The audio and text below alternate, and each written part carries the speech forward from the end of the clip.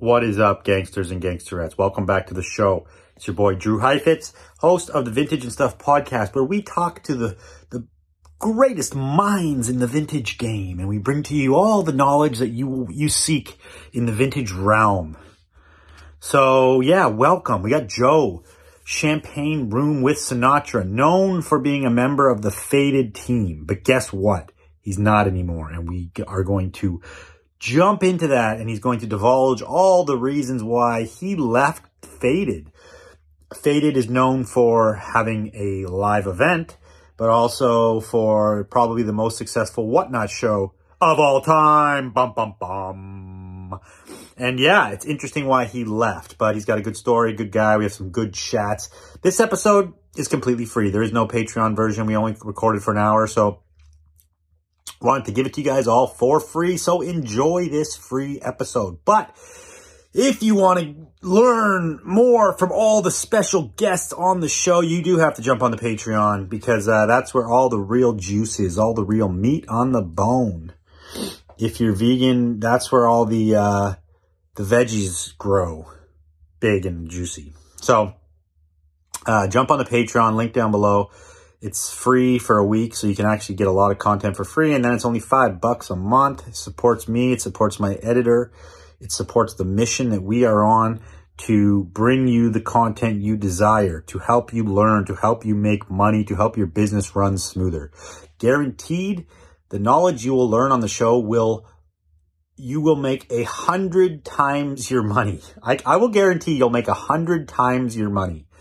$5 a month. You'll make 100 times your money if you jump on this Patreon and listen to all the guests and utilize the tips and tricks that they tell you. So that's my new guarantee. You will make 100 times your money by jumping on the Patreon and listening to the full episodes of the podcast. And yeah, so that's about it. Joe, great guy. Enjoy the show. See you guys on the next one.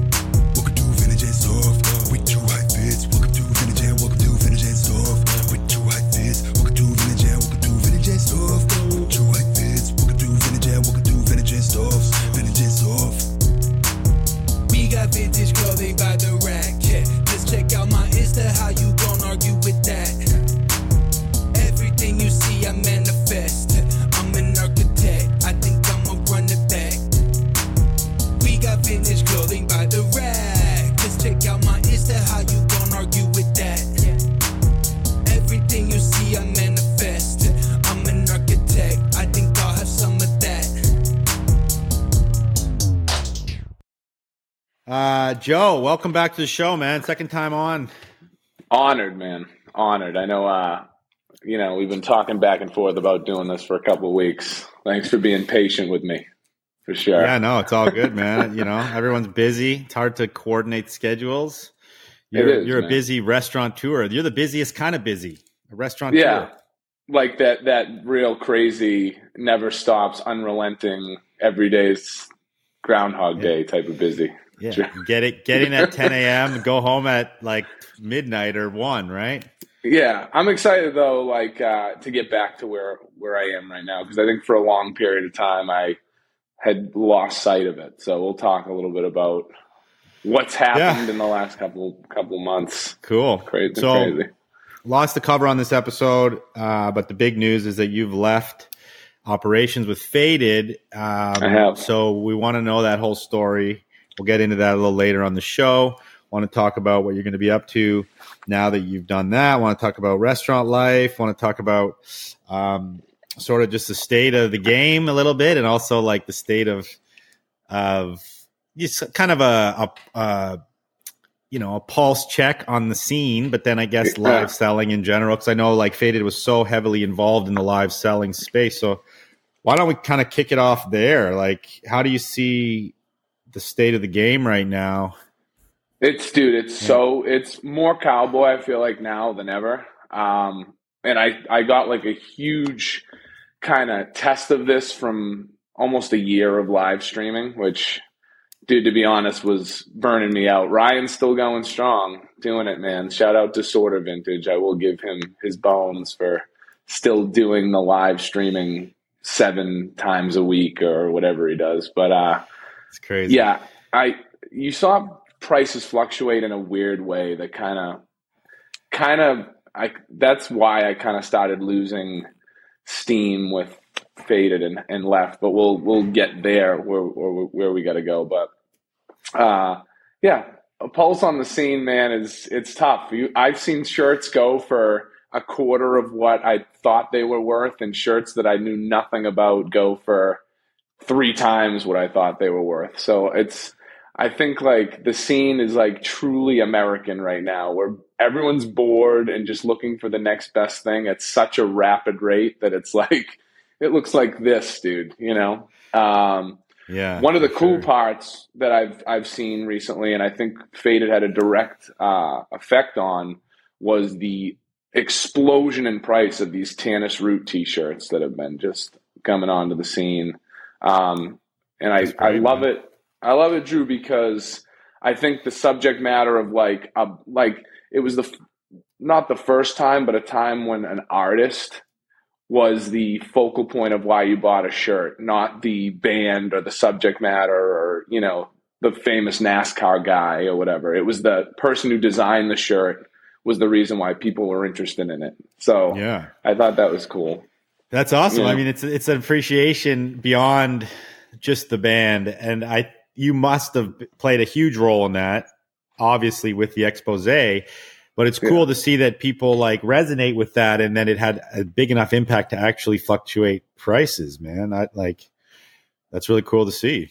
Yeah, I mean, I'm sure in your time you've had instances where F as in Frank sold some stuff, maybe Carhartt or something like that. I mean, there had to have been an instrumental moment where you might have been at the forefront of selling something. I don't know if you can recall anything off the top of your head. I mean, it's not specifically, but in the snapback days when we were selling vintage alongside snapbacks, and when we were doing like putting out like these late 80s, early 90s, like kind of urban street styles, right? That weren't really huge then. We saw like such a boom in that, right? So it started to catch on because people were checking our site for inspiration and for price guiding and all these things. So then things start to like roll that way. And I've played with it from like a social experiment aspect too, seeing like if enough people get behind something, right? If enough of the right people get behind, you could easily manipulate the market. And we see it with like what you've done with Tannis Root is actually showcased the true artist. So like it's a proper representation of education to inadvertently bring something up in value. But you have guys like the people in Thailand who are putting out bootlegs and then fake running up bids to create the hype on a certain garment too, right? Exactly. So there's false manipulation of that world as well that we see a lot. But it's cool to see that actually happened. And I imagine that wasn't your like focus. Your focus was just like, this is cool. I want to showcase this, right? Yeah. The wild thing was I got a text from a dude who I've done business with a lot of times. And he was like, hey man, like, I just want you to know the reason why these shirts are as expensive is because of you and what Faded's doing. And I was like, I'm a pretty humble person. I don't like to like be like even though it seems that way, I'm like an outspoken person. I kind of feel weird when someone says something like that to me, but the more the expose grew, the more I just Tannis Root shirt online, Tannis Root, someone's posting it, someone's looking for it, someone wants it. And I think a lot of it too coincided with the international hype too. Like, but the problem, like you're saying, is that I have a really big problem right now is it's like a t-shirt hot potato almost. To like the shirt goes for value, say it goes on auction for $1,000. Yeah. And then it just comes down the line of lowering back into value where it finally gets to the bottom of where it was initially or what the person bought it for. Yeah. So like, or that person that bought it for $1,000 is going to try to make a quick 200 if they can on this quick little rise, right? Yeah. They're all hoping to make something on the rise, but then eventually someone gets stuck at the top and then it's back down. It's scary too buying stuff when you're not sourcing it for how you source it for like that small type of profit margin. You know what I mean? Like you're a person that does it on a volume scale where it's like you don't get attached to these clothes. They come in, they come out. That's what they're supposed to do. Like it's not something that like you covet or whatever. And even if you do love it and you're like, shit, I should keep this, most of the time, if you get 3 times an offer what it's worth for it, you're like, all right, it has to go type of thing. I think a lot of these kids are just like, they're not even buying and holding for a week or a month. They're literally buying and holding for like, they get it, post it, gone. You know what I mean? Like, and it's, I wonder how long that's going to be, that model is going to be able to kind of last for before people start to get like hip to it. You know what I mean? For sure. I mean, I think the market in general is having some fluxes. We're obviously seeing like economic issues coming into play, which means like, we got to talk about, no matter how you look at it, the economic factors are important, because if people aren't being able to pay their bills, they're not going to spend any more money on things that they just want as a collector item. Right. Yeah. So I think that's definitely coming into play for like the high end pieces, but we're seeing a good resurge in just regular retail. It's funny too, because the timing of this podcast is good. I put out this thing on my Instagram a couple nights ago, just kind of asking everybody's take, like, how are you guys doing? Like, what's good, what's not? I saw that. And, quite a few people said online was down, regular online, which I think is just an oversaturation, right? So much availability. Too many, dude. Just too many. Plus, it's the knowing now that people have that if they wait, they're probably going to get it for a cheaper price. If that makes, you know what I mean? Like before in the big pandemic days, there was no other availability besides sourcing online to get clothes. So you couldn't go to the store and hope that they had that specific like Iron Maiden tee that you wanted. It was just, if it was online, you grabbed it, and if you wanted to sell it, you reposted it. Now, like, people are like, you know what? I think $500 is too expensive for that shirt. I think I'm going to try to get it. I'm on it for $350, and I'm going to just wait it out and see if I can get it for $350. For sure. Whereas my new models changed, Drew, is now knowing what I know about like Tannis Root and certain artists and how many quantities were printed of stuff. I'm attempting to find the shirts that there was only 4 printed, and good luck finding it you're going to have to hunt down the dude who was in the band to try to get the shirt, because if not, it doesn't even exist in the world, period. Yeah. So now you're going to be scouring a lot to find a little, but you'll probably, with the knowledge, be able to grab something still expensive, but then somebody else won't know what you know about said garment potentially, right? Yeah. I feel like the true vintage scene's already like hip to this. That's like their model almost, is, because you've sold a ton of true vintage. It's all about the details, the specific buttons that were done in this specific time era or whatever is what people look for in that said industry. So it's I don't know if t-shirts can get there, but it would be cool, Well, I think there's always been a level of that beyond my knowledge. And you're right with this vintage in general, it is a knowledge-based business. The people who hold the most knowledge, who can retain, learn the most, will do the best, because you will find something that people pass on or people don't know about that you can make a buck on. That's the game. It's always find something that people don't know about that you do that you're going to make money on, right? Yeah. So, and that knowledge, it can't be read there's no book. Like, there's lots of books you could read, but like, it's just an accumulation of so much knowledge over time. And with the t-shirts, even during the pandemic, like when this whole thing started, people were going like, well, that tag on this shirt is better and this and that. And then if it was like the one with the back hip, but the back hip was this color, or you're and you're like, damn, you guys fucking like, I thought I had the shirt, but I guess I didn't. And it's a lot of nuance, right? Yeah, it is. But I think too, like, if you're going to take a pulse side note in the scene, we have to continually ingrain secondhand into fashion itself.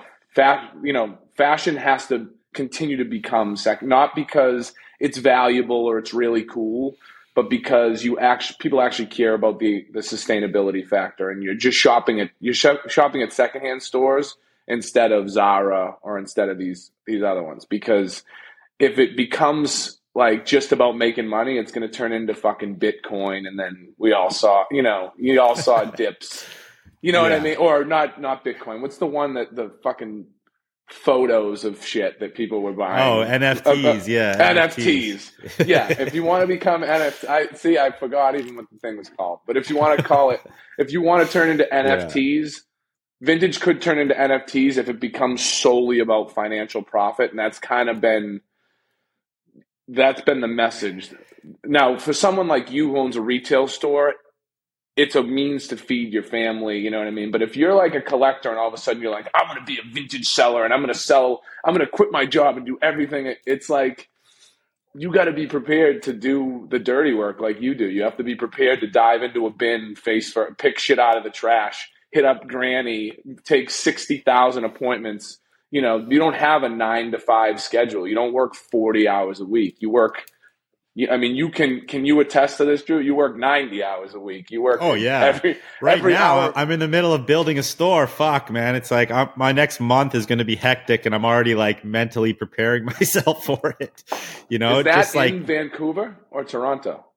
No, we're opening another one in Vancouver. We're opening another one after that in Nanaimo, which is going to be like a thrift. See, that's the thing too. Like, I'm opening like like I have my vintage store, which is like pretty broad spectrum vintage, like well-rounded, I say.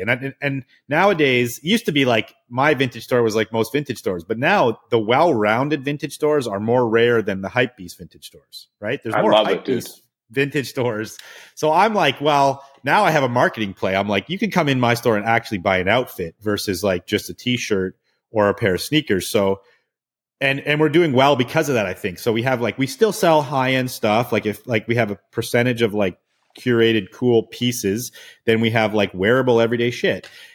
But I'm opening another one in Vancouver, and I'm opening like a thrift store. And like you're saying, like the people who've gone really big in this business have done like mid-level product, right? Mid-range, mid-level product. They're the ones who've been able to have 20 stores and make empires. There's not a lot of people making an empire off of bangers, right? Like you can do well, but it's a lot harder, I would say. It's also too, dude, I'm so inspired by this well-rounded. I did not know that you were entering into all these different things. It's also about, it's not seeing where it is right now, it's seeing where it's going. And that's the true, those are the truly successful people. And when we talk about food later and drinks, that's where I'll go with that, but it's not about, and that's where I am with vintage. I don't care about the here and now, the price of the shirt. I don't even care if the shirt's going to be higher value. I care about the idea of where is vintage fashion going and what can it get to? And I still think, I really do, dude. Everyone wants to say like, oh, the values are down. We're still right here, dude. There's so much more. Until I see on Rodeo Drive 6 vintage stores, it's not, you know what I mean? It's not where it needs to be. Well, not even Rodeo Drive. In every shopping mall in America, if there's not a vintage store, vintage isn't where it needs to be yet. That's what people need to understand. There will be. It's coming. It's moving that way. I see the trends moving that way, and that's kind of our business. I'll just run through this quickly, but our new thing is like we're going to be opening retail. We see the future in like brick and mortar retail. Online is we're still going to continue. It's doing okay, but like we said earlier in the episode, the saturation is so high with online. Every kid, every Depop, there's 10 huge resale platforms that are all loaded with shit. So it's really hard to like play that game of like regular product online.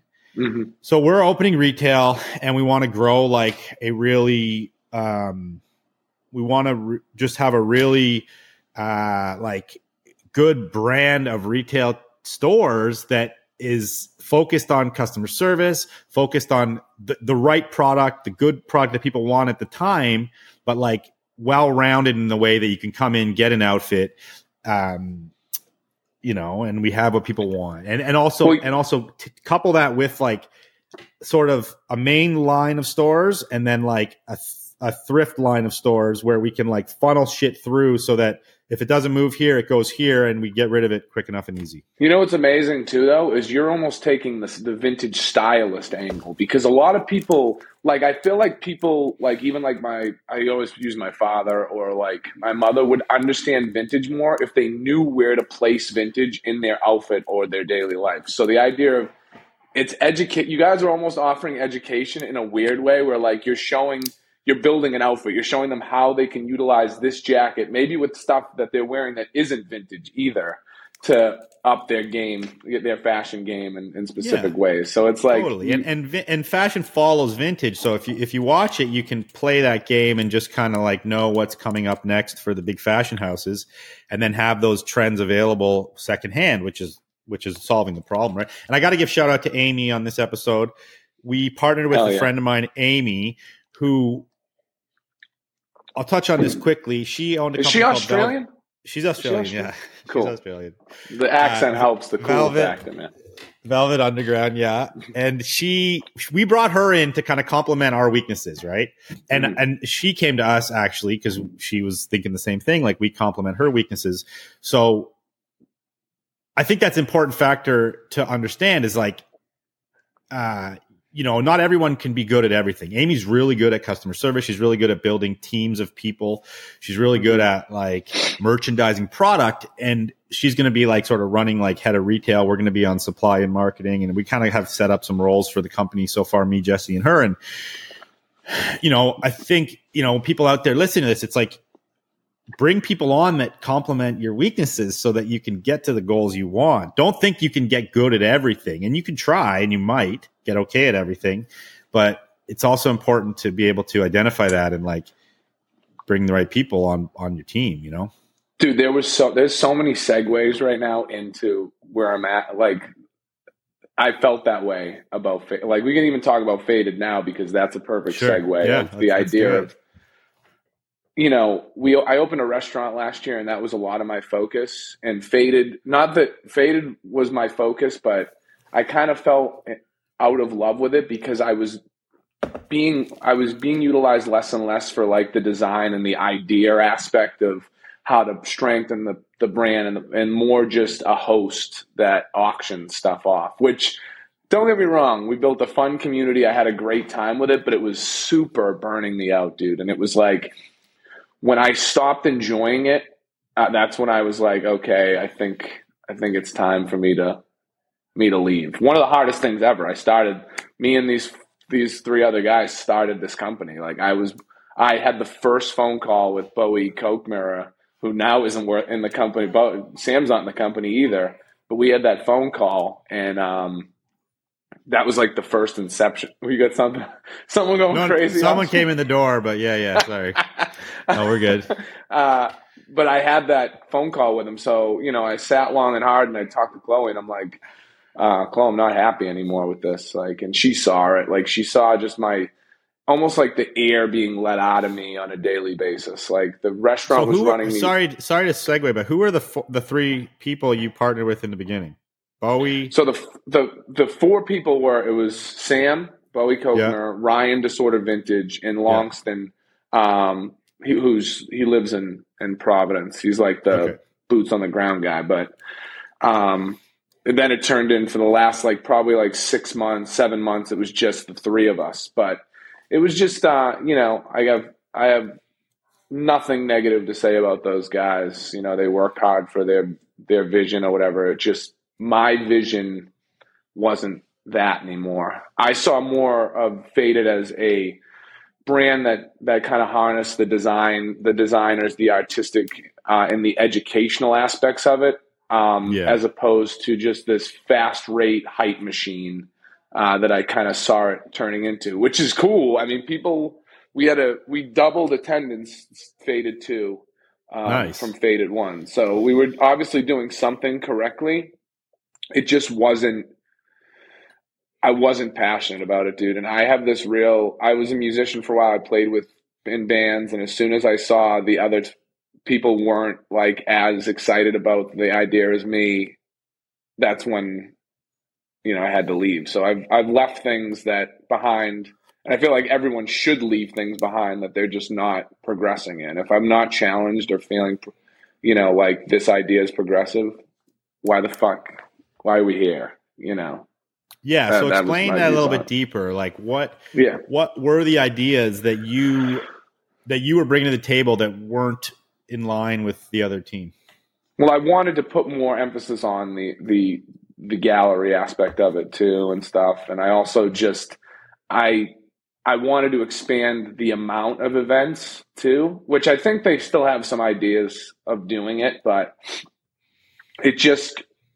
we weren't approaching it in a way that I liked. You know, it was rapid fire. It was more emphasis on whatnot and the live selling and all that stuff, which I think was like a means to generate for the business and stuff, but it just didn't, you know,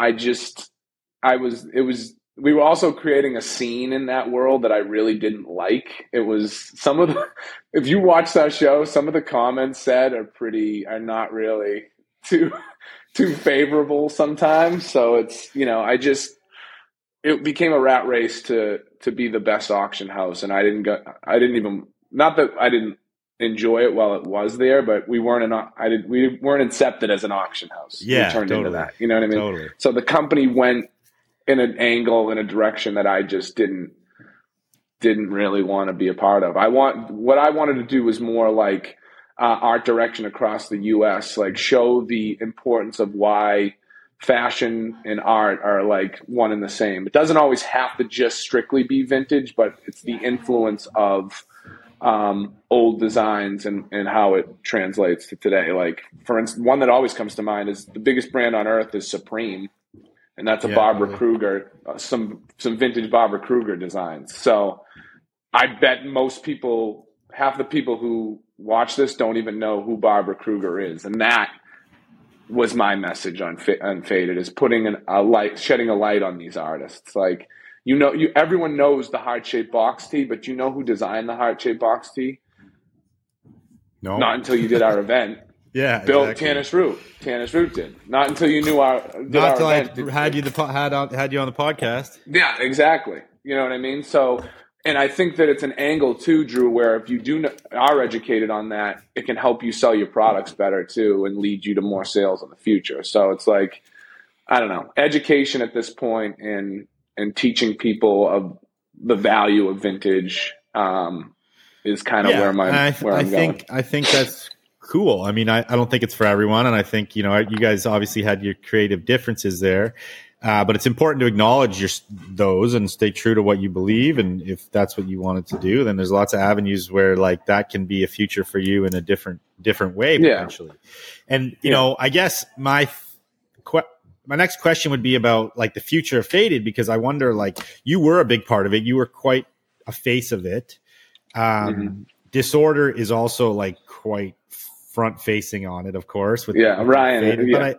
But I even think like you know, not to throw any shade or anything, but like from my just outside looking perception, you might have been even more of a face of it. I don't know if that's just the way it came across to me. So how do you like, what's the future for them? Do you even know? Like, were they like really bummed when you left, or how did that kind of play out? There wasn't much conversation, but I think it's in the personalities of them. They're not very I would say like chill, don't really speak their mind type of people like me. Everyone knows how I feel at all times, basically. Like, I'm a very outspoken person. They're not as outspoken as I am. So, not much, dude. I mean, Ryan and I had some rapport back and forth, with like, you know, he was sorry about it, and we still try to keep in touch where we can too. Cause I do, you know, a lot of my early times in this business or this industry, whatever, was due to him, man. He was a catalyst for getting me into it. So I am thankful for that. But just like anything, dude, you just grow, you slowly grow apart from people. You know, your vision is different than others. You've had this happen to you, man. I'm sure there's people that you've harnessed and grew with, and then they either went off and did their own thing, or you had to let them go because they were basically interrupting like your vision on it. So I think they were like slowly knew that I was done with it too, or, you know, our communication slowly but surely dipped over the last like 3 months. So I think I think they had an idea it was coming. I just don't know if they knew it was coming then. And how did it all play out? Because, you know, this is obviously a business, and you guys had like a business structure set up. You had to be like taking money. You got sponsorship deals with Whatnot. There's Whatnot revenue coming in. Like, did you just take a walk? Did you just you're like, I'm out, I'm walking? That's it? I physically took a walk too to reflect on it, and I came back and I wrote a letter of resignation. It was simple. Just said, you know, I, Joe LaMonica, I forget what said, you know, just the basics. You know, I'm on this date, I'm resigning from the company. I emailed it to him. And what about like the value that you guys created? Because you walked away from an asset. Right, you walked away from an asset that has a value now because you spent 2 years building. Yeah. So essentially, you gave up your shares in the. I'm done. Yeah. Yeah. You know, at the end of the day, too, the one thing that I'm not corruptible by money or any of those type of things. Like, if I want something, Drew, I will. I've said it before. I'll sleep on the street if I have to prove that. You know. Like I won't sell out or do anything that's not for me for financial gain ever. And you know, there's plenty of us out there for sure, but you know, you're one. You wouldn't still be. But, yeah, but I don't think you'd still be digging through. I mean, dude, you're not. You're still. You're doing live auctions on Instagram. Yeah, you were doing live auctions on Instagram, and now you have a family to feed too. So it's a different avenue for you too. You have to take these type of things. But I feel like nothing that I've ever seen from you online or whatever is disingenuous. And when I meet you in person, I met your father. You remind me a lot of you and Jesse remind me a lot of him. Still full of life. Thank you for that. It's a nice sentiment, and I appreciate that for sure. but I mean, I would have a hard time walking away from something. I'll tell you that I put 2 years into building. It sucked. You know, and it wasn't easy. Yeah, I bet it wasn't easy because it's a bit of a, you know, it's just like any relationship. You get a separation is hard. You have to go through like a somewhat of a grieving. You have to decide what's right for you. And then it changes your day to day. So then you free up all this mind space, and it's just like quite a transition. So, any thoughts on that whole process for you? Yeah. I mean, the good part is my mind is so much freer now to do things that I'm super passionate about, which is now these restaurant concepts. And the cool part about where I'm at now, which we can talk about too, is I don't just I'm thinking of cool flavor combinations with food and drinks, but I'm also thinking about trying to change the dynamic of why people drink in the first place, which is some esoteric, crazy thing to say, but I've seen through market research over the last 10 years, America's, the problems that America has with alcohol and their relationship with it. Like, it's not, binge drinking is at an all-time high in the world, and that to me is an issue because it kills my business because you either decide to never drink again, you know what I mean?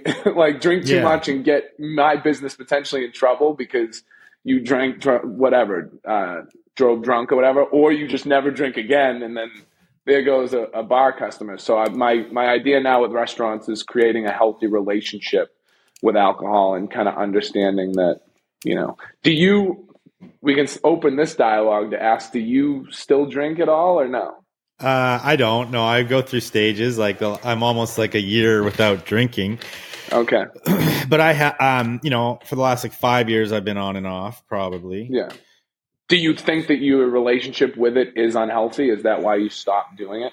And you can be totally my personal relationship, which is cool. And I have like quite an addictive personality, but I also have like a strong will. So I can I go in hard, I can like stop it if I need to, but then that's a problem because I just go too hard when I'm on. Yeah. And for me, it wasn't serving me at any point anymore. But but my family, through like we grew up in wine country. So I'm like, I worked in a winery for a while. So I have a bit of a relationship with like wine. We got to talk about this next. The making of it, so I can appreciate it because it's an art. It has a lot of history. There's a lot to it. And it can be appreciated for so much more than just getting drunk, of course. Exactly. And that's kind of what you're speaking of. Yeah. For me, cocktail making too is now explaining to people how lemon butter and capers can go with a pisco sour, which capers in a drink is the most bizarre thing, but I think I figured out how to make it work last week. So that, you know what I mean? That's where, you know what I'm saying? Like we do like this nuanced thing that people have been doing for a long time, but now it's really a bar in Barcelona just got the best bar in the world for doing this, basically, is trying to infuse things like, for instance, right now it's mezcal, Nutella butter, mushroom, and espresso beans. And I basically take those ingredients and we do what's called a fat wash with it, and I inject those into the mezcal. So when you drink it, similar to wine, like tannins and things that like why you worked in a winery, it'll stick on your tongue and create a full mouthfeel for you. So that's where drinking can be exciting and you savor it rather than just chugging it down your gullet as fast as humanly possible. You're the cocktail sommelier, the mad scientist of the bar. Yeah, you know what I hate though, and this is a PSA. I'm a fucking drink maker, not a mixologist. I think of a twisty mustache, a fucking leather apron, and acting like you're too good for everybody, which is something I saw. The anxieties of people walking into bars too that are like a little more, their concepts a little more exciting, is that the bartender acts like they know more than them, and it's kind of intimidating to them. I'm trying to break down that barrier too of ask questions at my bar. I'm going to show you guys something, and I'll show you like this specific varietal of wine, and I'll explain to you why it pairs well with this food, how it's produced, why it's made. The educational aspects of it, I think, will open people's minds and have them trying things like lemon butter, caper, pisco. You know what I mean? Which to most people, is that's weird. Awesome. So give us like the you probably talked about it in the last episode too, but sort of the rundown of your restaurant. Like it's a restaurant bar, but you're serving full menu dinners, right? So we would call ourselves an Italian American restaurant.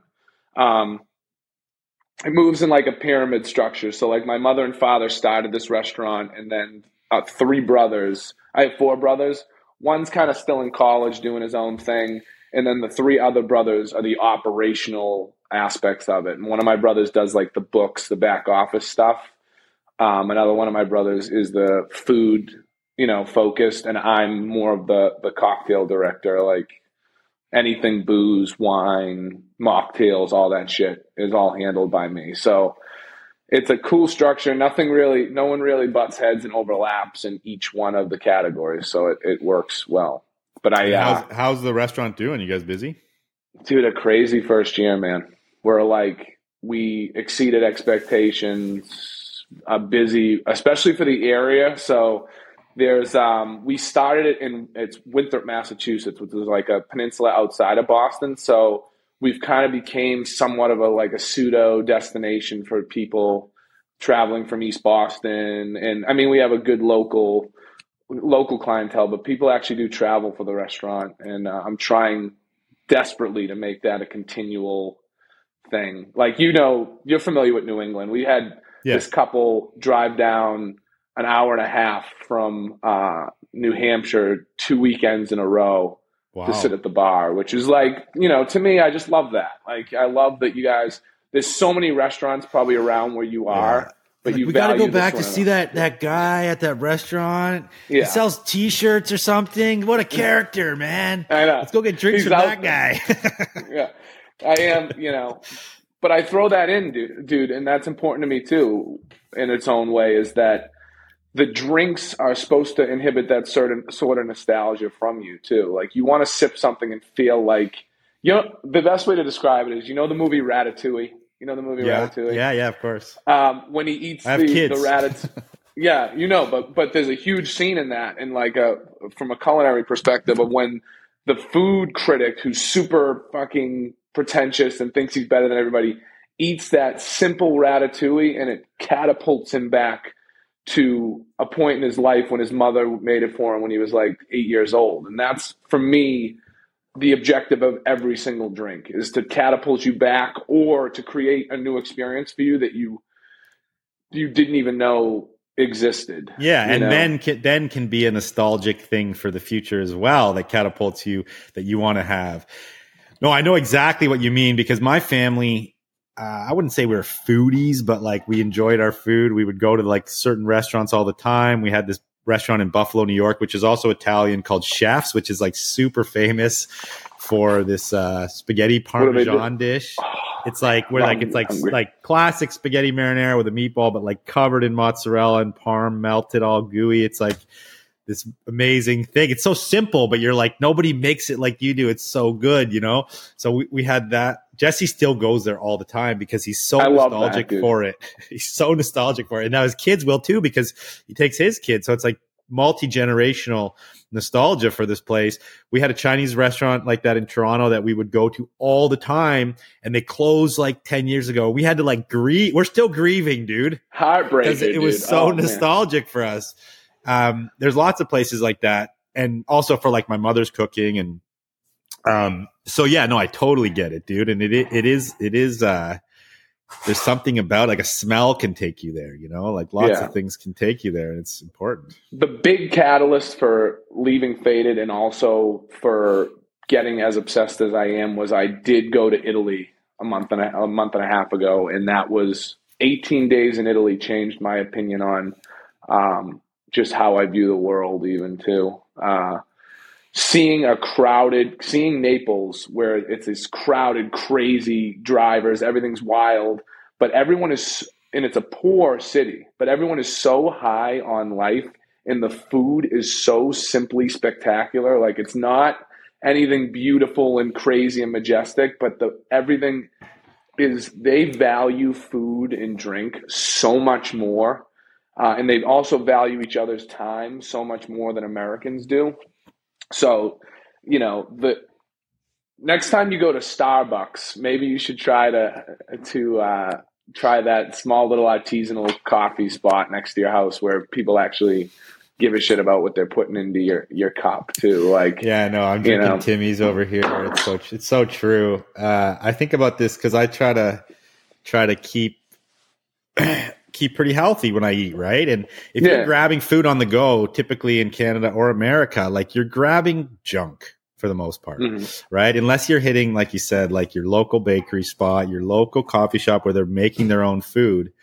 We just have such processed food culture here, where, like, you're describing Italy, where it's like the ingredients are pure, man. I'm imagining, and it's like everything is so they take so much care in it, right? It's important, dude. It'll change. It changes, and that's where, to parallel into vintage, that's where you'll see vintage get. The more processed you guys want to be, and the more like fast and transient you want to be, the more it'll downturn, dude. That's why they need you, Drew. They need these all-encompassing vintage. I'm serious. You got to ingrain in the culture, in the head, that this is not a fad, dude. This isn't something that like should come and go. This is something that literally, you should be passing down to your kids one day, because sustainability. Think of sustainability as the quality of clothing. It's just like food. The quality of clothing that was made pre-95 still holds up, because a lot of time it was made with better materials, handmade, whatever, better machines, any way it was made. Look at that like food. Food made by hand or in small batches is always going to have a higher quality. It's going to be better for you, and it's going to hold up. Your body's going to hold up longer. You know what I mean? I think the chemically, and you'll feel it. Like, as you get older, I notice it more. If you eat, like, ingredients that are raw, true, organic, like good ingredient food versus like going and grabbing something while you're out, like fast food, or even most restaurants, even if they're not fast food, have a lot of crap ingredients. Your mental health is affected. Your mental health is affected big time. You wonder why you're depressed and bummed out. It's probably because you eat crap and you can't put it all together, and you're like paying all this money to a shrink. Why don't you just try cleaning up your diet first and see if that literally makes a difference? Yeah. A couple of, some yoga once in the morning, a couple times a week will probably help you too.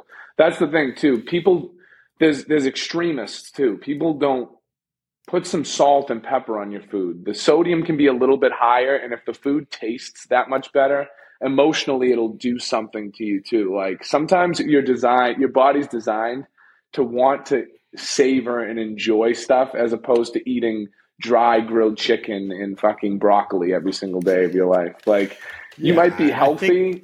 That's like an old misnomer too of health. Like we need sodium. Your body needs sodium to retain water. So this whole like high sodium, it's maybe bad in fast food, but like you dousing your food in salt, like good salt, is not going to harm you. It's actually good for you. People, we have this twisted. We have to educate, yeah. But it's education. It's explaining to people, like, same with like I was having a conversation with a wine rep the other day, and the cool part about even wine and vintage is like this too, is that people now are looking for more high quality wines. Like that whole idea of like $9 and below, the $9 wines. You can get a good cheap bottle of wine is kind of slowly phasing out. Younger kids are starting at like 15 and above for wine because they're more focused on, I think, the process of how it was made and the quality of it. And it's better sometimes it's good to buy that one garment that you're going to wear the hell out of, but is like made very well, than 75 garments that were made like shit that you'll just cycle through. I'm a big proponent of that. And that's one reason it's good Carhartt's kind of popular, because those pants will last you a long time. But I buy Filson brand pants when I go buy new pants. They're really high quality, and they last me like, if I wear them almost every day for a whole year, I'm pretty good. Like maybe I'll get a full year of wear out of them. That's a lot, but, or you go buy a $40 pair of pants from some cheap company and you get like maybe 20 wears out of them, and they're dead. The ass is blown out, dude, or fucking, you rip the seam or whatever. It's like, why not just spend the extra money up front for longer term results? That's where I'm at right now. It doesn't have to be like made from recycled material. Just buy really high quality stuff that will actually do more for sustainability than some recycled garment, Yeah, I think about it too large scale. Like a lot of times people will be like, well, and I think this way, and I have thought this way, still a little bit do, but Gucci produced this stuff and now they're throwing it all in landfills because no one bought that season or whatever. But if you look at the amount that they produced, it's still, and the quality of the products, it's still this compared to what H&M produces, which is like, how many more landfills are filled with piles and piles of fast fashion clothing as opposed to a couple of Gucci sweaters that they had to destroy because they didn't want it. They wanted to keep the market high or whatever. So those are still higher quality products that I think people should be buying too. Plus, I bought a Stone Island jacket in Italy, and I'm so obsessed with that company now. It's really. Did you go to the Stone Island store there? Yeah, I went to the Florence one. We did a lot of shopping in Milan too. It was kind of the only thing I really enjoyed about Milan, unfortunately. But so tell me about that. Tell me about your take on fashion there. You spent 18 days there, you're cruising around, you're probably going to see the sights, you're going out to eat at great places. What did you notice about the difference in fashion in Italy? They are functional, but they also are super, everybody is fashionable. The homeless guy's fashionable. You know what I mean? Like everybody puts a higher quality on how they look. You'd see minimal sweatpants and shorts and this whole like new craze that's hit recently where it's like too leisurely. Like I understand comfortability, but like with some sort of flair, like you said, you got your nice Filson pants, Drew, with your hoodie, secondhand hoodie, cool hat, whatever. But like this whole like, essential wear, fear of God wearing motherfuckers. Like there was none of that over there. A lot of like European fashion. So there's a lot of suit jackets, ton of them, Yeah. but in a tasteful way that weren't like some like douchey. They were like cool. You know what I mean? What else did I see? Yeah. I mean, for me, it was more food. Food was my focus out there, like over fashion. But Milan shopping district makes Rodeo Drive look like a joke, dude. If you ever get a chance to go there, we were there during Fashion Week too, which was even crazier. Chloe walked into. Oh, go ahead. Yeah. No. I was gonna say I knew something was up when Chloe walked. We went and walked into the Celine store, and they had like photographers snapping photos and shit. It was like, out there. Dude. Yeah. And I'm like, oh, yeah, it was awesome. So what were you gonna say? Oh, I was just gonna say back to food for a sec. So, tell us some of your memorable meals then when you were there. Yeah, the best meal I had. We went back to this place twice, was in Naples. It was outside by not a shopping district, but there was like these lines and lines of people that had like the classic hand done knickknacks, like, ceramics and all that stuff or whatever. So there was these 4 outside restaurants next to each other. And what you would almost look like street food, but it was a sit down restaurant just outside on like patios. So we Googled it, and it had like a really high Yelp rating. And I usually don't give a shit about Yelp, but I'm like, you know what? This looks pretty cool. So we'll give it a shot. The meal cost me $50 for two glasses of wine, Amaros, 4 courses, bottles of water, and it was one of the most spectacular meals I've ever had in my entire life. I actually told the chef, I was like, can I meet the owner? And the dude was like, oh, he's busy or whatever. But I met the dude who made the pizza, a Neapolitan pizza drew this big for €5. And It was insane. The quality of it was spectacular. And I know it would have been $22 at some fucking hipster artisanal spot that probably wasn't even as good, in America. What is happening over here, dude? I cannot go to a regular restaurant. It's scary, dude. For under $100 with my family, and you're getting 4-course meals in Italy for $50. What the fuck? Well, I think the problem is they have more of a means to grow it. It's more locally sourced for them, so they do pose that advantage. And now with I don't know how the economy works, but it has to be something with all the tariffs and the fucking export fees, where a $2 literally I've seen a $2 bottle of wine there is a $13 to $15 bottle of wine here. You're like, really? Like this, you know what I mean? So it's crazy. Overall, how did you find it for the cost of traveling over there? The only thing that's expensive, getting there, and we did B&Bs, so those weren't even that expensive, is staying there. Food and drink is the cheapest part of the whole experience. I had a glass of, you know what grappa is? Have you ever heard of grappa? Yeah. Okay, I had a what would be here a $40 glass of grappa in America cost me €14 there, so pro $16. So the cool part is I got to experience things I think that would cost me a $350 meal here only cost me $100 there. So I got a chance to experience more things and more great food. And I actually ate at the only expensive meal we did was a tasting menu at the Gucci Osteria with this really world-renowned chef. His name is Massimo Bottura. So he's considered probably one of the most creative and innovative chefs of the last 25 years. He's like a rock star in Italy. So we did a tasting menu with that. Is he TV personality? I feel like I've heard that. Super name. TV. He's like the cutest Irish man. Tortellino, he's big glasses. He's really I know this guy. Yeah, for sure. That's awesome. How was that meal? It was wild, bro. We had the actual wine producer come in for a wine that I carry at the restaurant too. old guy in his 80s, gave a whole wine presentation. We saw the museum. We were in like this cocktail hour. Like the funny part about it is, dude, I'm far from have any real money, and I'm sitting next to like these these like crazy like people who I know are like way more like I'm the outsider is what I'm getting at in this group of people. But it kind of felt cool where I could be like, yeah, like I can drink with you people too, man. If I pay $350 for a fucking tasting menu.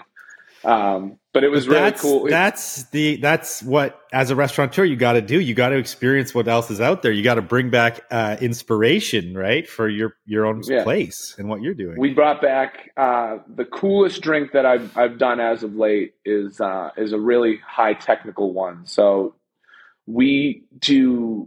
When I was in Florence, I saw David, the statue of David, Michelangelo's. It was the most incredible thing I'd ever seen, Drew. It was incredibly inspiring.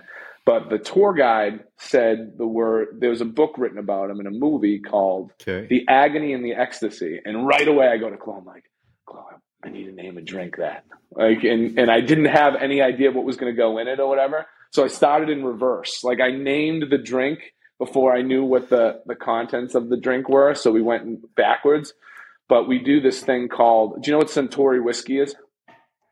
It's a Japanese whiskey. Yeah. Okay. Yeah. If you ever watched Lost in Translation, he's there doing Suntory ads, like Bill Murray's in Tokyo doing ads for them or whatever. So we take Suntory whiskey, we infuse it with brown butter, so we create the savory element of it.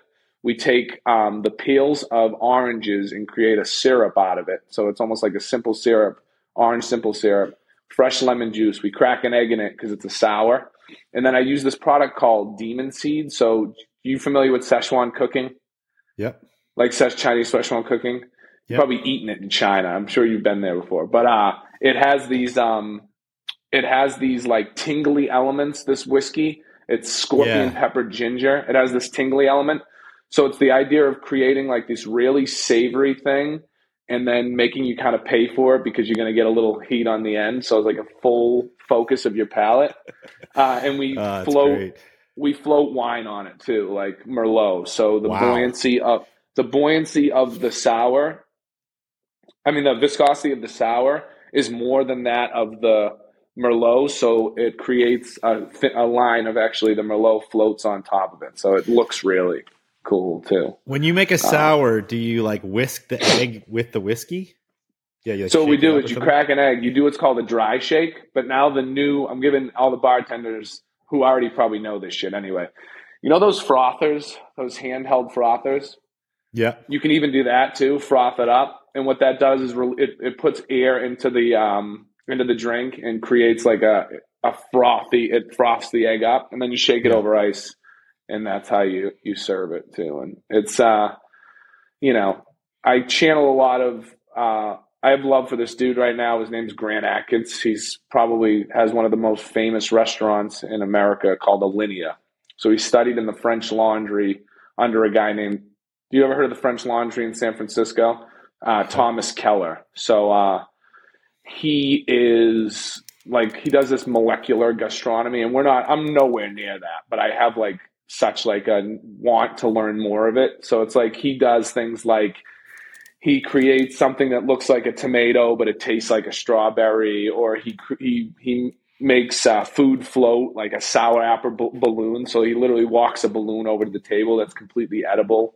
Things like that are like, to me, like, I think they like expand my mind and make me want to think of food not just as like Applebee's, they're bringing a steak to your table. How can I make food more meaningful for my guests, And it can be through flavors. It doesn't have to be through like floating stuff or now the cheap parlor tricks is like smoking every fucking alcohol on earth or whatever, because that's like a cool, for sure. Oh, those guns, man, that do the bubble smoke. They're like, that's another trend that you'll see go, But the coolest part it always moves in waves, right? Whatever's the hot thing of the moment. Yeah. And the flavors have to go. You have to have a show with the flavors. It can't just be show, or it can't just be flavor. It's got to be like some sort of it needs substance. In the middle, right? Yeah. Yeah. And I look at it like this. If I'm charging you $15 for a drink, Drew, I need to earn the $15. It's not something that, like, you know, I can't just justify charging you $15 for anything anymore. That's that Italian, learning how cheap things were in Italy for high quality. If I'm going to charge that type of money, there needs to be that type of quality in the drink, or it's not worth it. 1-2 comment too, I loved back about this Grant. I'm reading this dude Grant's book, and he talks about meeting this dude Thomas Keller for the first time, and at this point, Thomas Keller had the number 9 restaurant in the United States. He had no idea what the guy looked like, but he called him and asked him, you know, kind of pressed him for a job and the dude's like, yeah, come on and try out or whatever. So Grant gets to the restaurant, and he's like, where's Thomas? So I'm here to meet Thomas Keller. And one of the chefs like motions over to him, and the dude is mopping the floor. And to me, that put like chills up my spine, where you are the number 9 chef in the United States, but you're still mopping your own floor and putting in the work to do that. That's why in a nutshell, I left Faded. I wasn't mopping the floors anymore. Like, I wasn't getting down and dirty and really trying to progress the industry anymore. I was just more just perpetuating this flow of things that I didn't really believe in. So that's where, you know, same with my restaurant, is I show up to the restaurant at 10 o'clock every day and I leave at 11. Drew, I mop my own floors, man. You know, Yeah. That's, you know, I can't expect I can't expect to, even as an owner, can't expect to be on this type of higher pedestal if I didn't work to get there, type of thing. So yeah, time to mop the floors. That's something people. I love. I love about the restaurant industry. It's my upbringing. It's what I did until I did my own business. And I think there's so much value in it. There's so much hustle that you learn. There's the people skills you learn there, the work dynamic, the systems of like prep and then service, you know, like that whole, like the build up and then the hustle. Like, there's a lot you learn from that. And I asked people this. I don't know if I talked about this in the last one, but if someone in an interview says like they come from a restaurant background, I'm like, yo, you know how to work hard. Like, you know what it's like when we get thrown the fire, you know how to handle that, right? Very valuable. Yeah. No one really knows it unless they have. And the whole idea of like you screwing the server or whatever, I mean, you can do that if you want, but like, I'm talking about like shitty tippers and stuff, but to understand if they are good at their job, how much effort and it goes into that, is you need to understand that it's not just, you know, it's dealing with the same annoying, like, customers are tough. People are tough. You know, you've worked in retail forever. It's not an easy business either. Like, you are dealing with different personalities every single day, trying to get them to understand your concept. And the fact that you could have left the extra $5 just to make the dude's day. And, you know, is it really important, type of thing. But I love that you find yourself hiring a lot of restaurant people, you said? Yeah. Well, That's it's definitely cool. an asset if they have that history. Yeah. The tipping thing, you know, obviously, like I tip well for sit down service, right? Like, Yeah. if I'm at a restaurant and I'm like, this is what's up, I tip well. It's gotten out of hand though, with like every business having a tip button on every little thing, dude. I'm like, God damn. No.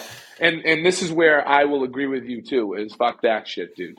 You know what I mean? The dude who doesn't do anything, like, tipping is a service too, where the person isn't compensated. Like, servers make $4 an hour in Boston. Yeah. You understand what I'm saying? Like, hourly. So the tipping is just, you kind of measure that out. It factors into the wage. I've seen people sometimes like put a tip jar for, like, you know, you getting paid $20, $18 an hour to make my coffee. If you weren't super friendly and made my day better, then I'm not why am I tipping you? You understand? Yeah, what and I'm kind of saying? like if I'm going to sit down in the coffee shop, then I guess that's different too. But yesterday I was at a coffee shop and I got my coffees, I tipped, I think, on the machine for that. And then I was like, shit, I forgot to get a bottle of water. So I went back and tipped, and they had like a $1 button. And without even thinking, I hit the $1. So I'm like, I just tipped the guy $1 for grabbing a bottle of water out of the case for me. I was like, fuck. And that just got me because I didn't even like think about it. But I just think they're on everything. Like even stores that have nothing to do with food or service now have them on their things. And you're like, it's ridiculous. It's a money grab. First of all, tipping is something that you get rewarded for doing exemplary service. It's not something you should expect. So the idea right now, if you have a really rude, shitty waiter and and you leave them 18% or under 20%, I can respect you for that too. Like, I'm not going to be this one where like, just because you say hi to a table, you automatically deserve 20%. That's another concept that I feel like people has gotten overblown. Like, make sure you tip your waiters all the time. It's like, what if the dude like was super rude and it took him 4 hours to get my drink, or he's texting on his phone? Clearly, I can see him from across the fucking restaurant texting on his phone while I'm sitting here with a dirty table. That's a truly now American thing, whereas like people just expect the money. They just expect it to come. Like they don't want to work for it anymore. There needs to they be just a expect level it of to service show for sure. Of accountability. People love to talk about this too. Like it's kind of similar with the thrift stores, Value Village and Savers and what is it, Salvation Army, asking for donations after your purchase. So you can like, and you're like, what? You're like, come on, like the money that I'm paying for the clothes is supposed to be what supports your programs. Why am I now having to give you more money to support your program? Because your whole MO is the thing that I'm buying is supporting the program because you're a nonprofit organization. And where's it going? If I know exactly where it's going, Drew, I'm cool with it. If I don't, then, I'm good.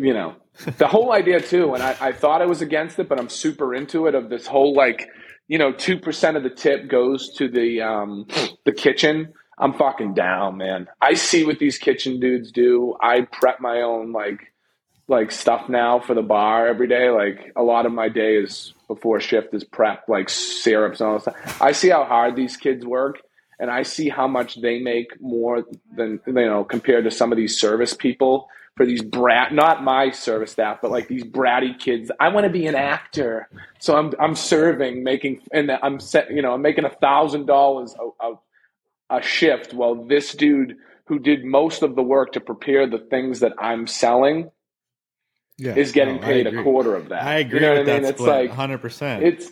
It's so insane. It's like these dudes are sweating, burning themselves, blah, blah, blah. And you're a fucking server that isn't even educated about the product you're selling. You don't even know what Pinot Noir is, and I'm going to pay you $1,000, and then I'm going to pay this guy friggin' $200. Like, there's a huge disparity there, dude. It's and that's coming from someone who was always at the front of the house. I've never really had a back of the house gig. So, I mean, someone's got to stand up for these dudes and realize how much work they're putting in behind the scenes to make this shit happen. The dishwasher gets paid the least. Dude, the one who has the hardest job gets paid the least amount of money for it. The one who has the easiest job, it's true. But I agree with it in a way of like climbing the ladder. See, that's another good thing about restaurants is that it creates a clear ladder structure of where you're going. Your dishwasher, you're maybe a prep cook, then you're like a line cook, then you're like a head chef maybe one day, and you get like, it's like you can see that pathway, right? Mm-hmm. And you're working towards that. Where, well, first of all, most people don't have fucking patience anymore to do that, right? Where like you got to work your way up. It's tough to find people now too. We can talk about that after. So I see it as a very clear dynamic, and it is a first good. These are stepping stone jobs, and you got to work your way up. You got to put in the time. You got to do good work. And a lot of different type businesses don't have that. Like retail. You can to a degree, like you're going to be retail. Maybe you work up to like a merchandiser, then you work up to like a manager. So it has that to a degree, but I think like there should be a split, but it also, that ladder has to remain there because you gotta You got to put in your Yeah. due, right? Oh no, I'm with that too. But nothing's worse than a 22-year-old brat who's like, whether it's a male or a female, who's super attractive and thinks they're just going to come in here and make $1,000 a shift for doing nothing is infuriating. Like it boils my blood when the dude who traveled from Guatemala, 3,000 miles through the fucking desert is making like a 15th of what you're making. You know what I mean? And the unappreciative servers that like are dickheads to the dishwashers and the back of house, and you're like, come on, like you're making all this cake and you're just being a dick. But that's the entitlement thing, dude, which a lot of people have, and it's like I don't talk to privilege like in a way a lot, but it is a privilege. Like you have an entitlement to think that you're above this person where you're not, dude. You know what I mean? If anything, their drive and perseverance is leaps and bounds ahead of yours. You're mad that you're not an artist out of college where you're bullshitting around going to clubs all the time. Well, this person worked relentlessly to support their family for the last 5 years. So you're the same age, but there's been a lot more, a lot bigger disparity in who did what and who works harder. So totally. I want to talk about staff. Like, how do you guys go about getting good people at your spot?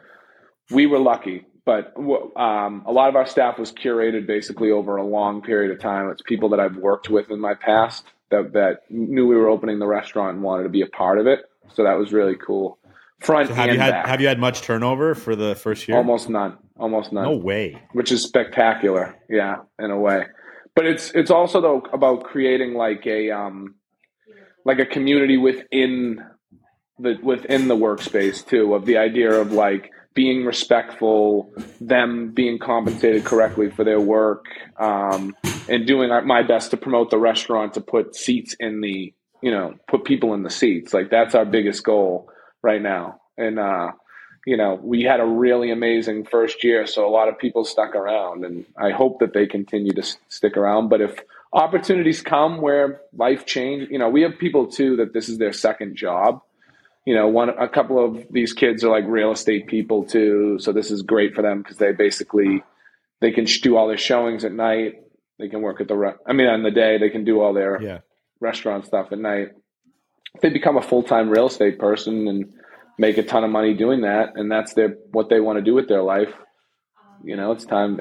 It creates a problem because I have to scramble to find somebody new. But that's how it goes. It's all about totally. It's all about the right people. It's the right people, and you know this because your brand is predicated on it. If you have a shitty salesperson or a rude person, that's a reflection of you sometime. That's a reflection of you, no matter if you were there doing it or whatever. So being very cautious about who you hire is an important thing for businesses. And that's where I'm seeing America specifically is struggling with this significantly. Like they have I want to go home and be an influencer instead of work here. It's like, okay, that's a noble profession, taking pictures of your feet for people. You know what I mean? Like, I don't even want to like down that shit, but it's just, for me, it's not, I think I don't know how sustainable it is over a long period of time.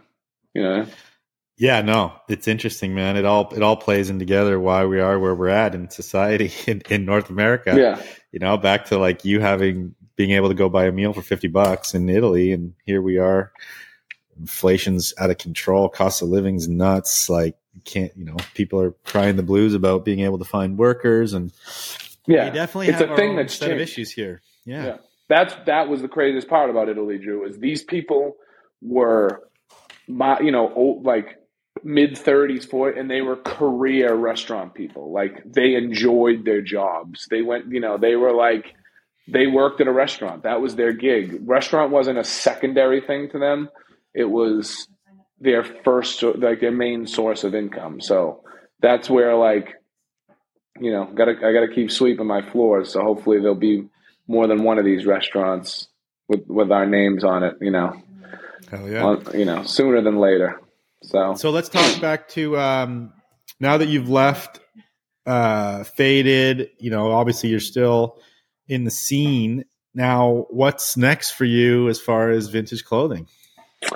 Well, you're going to see it. I hope this airs before it happens, but I just had a really good conversation with a person I respect a lot, and I'm hoping to help them do what I can, fit my piece of the puzzle into them to help them expand their business a little bit further. So it's not a small convention.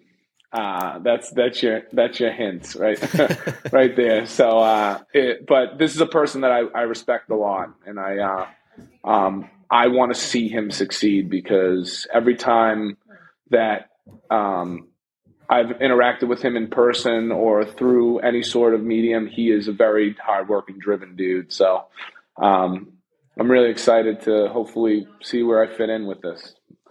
I like being a free agent, Drew. It's exciting. I don't have to be super committed yet to anything. I can give my commentaries, my ideas, and then I can walk away and move on to the next thing. It doesn't happen a lot in life where you sort of end one thing and start a new thing. I mean, it happens, but it's quite freeing to be able to be like, I've relinquished that responsibility for such a big thing, right? Yeah. Put it this way, dude. I can't walk away from this ever, because vintage basically, it's just like such a fucking stupid thing to say, but it's true, saved my life in a lot of ways. 3 years ago, I was at one of the darkest points in my life with depression and stuff, and where I am right now, a lot of my relationship with Chloe is a huge catalyst for this too, but where I am right now, vintage was a pivotal part of like helping my mental health, making me feel part of something, and I couldn't turn my back on that if I tried. I'll always love secondhand clothing, and the people that I met in this scene, I consider friends and people that I want to keep in contact with as long as I possibly can. So I can't, just because you don't see me on the Faded shows anymore doesn't mean it was cool. A lot of people reached out to me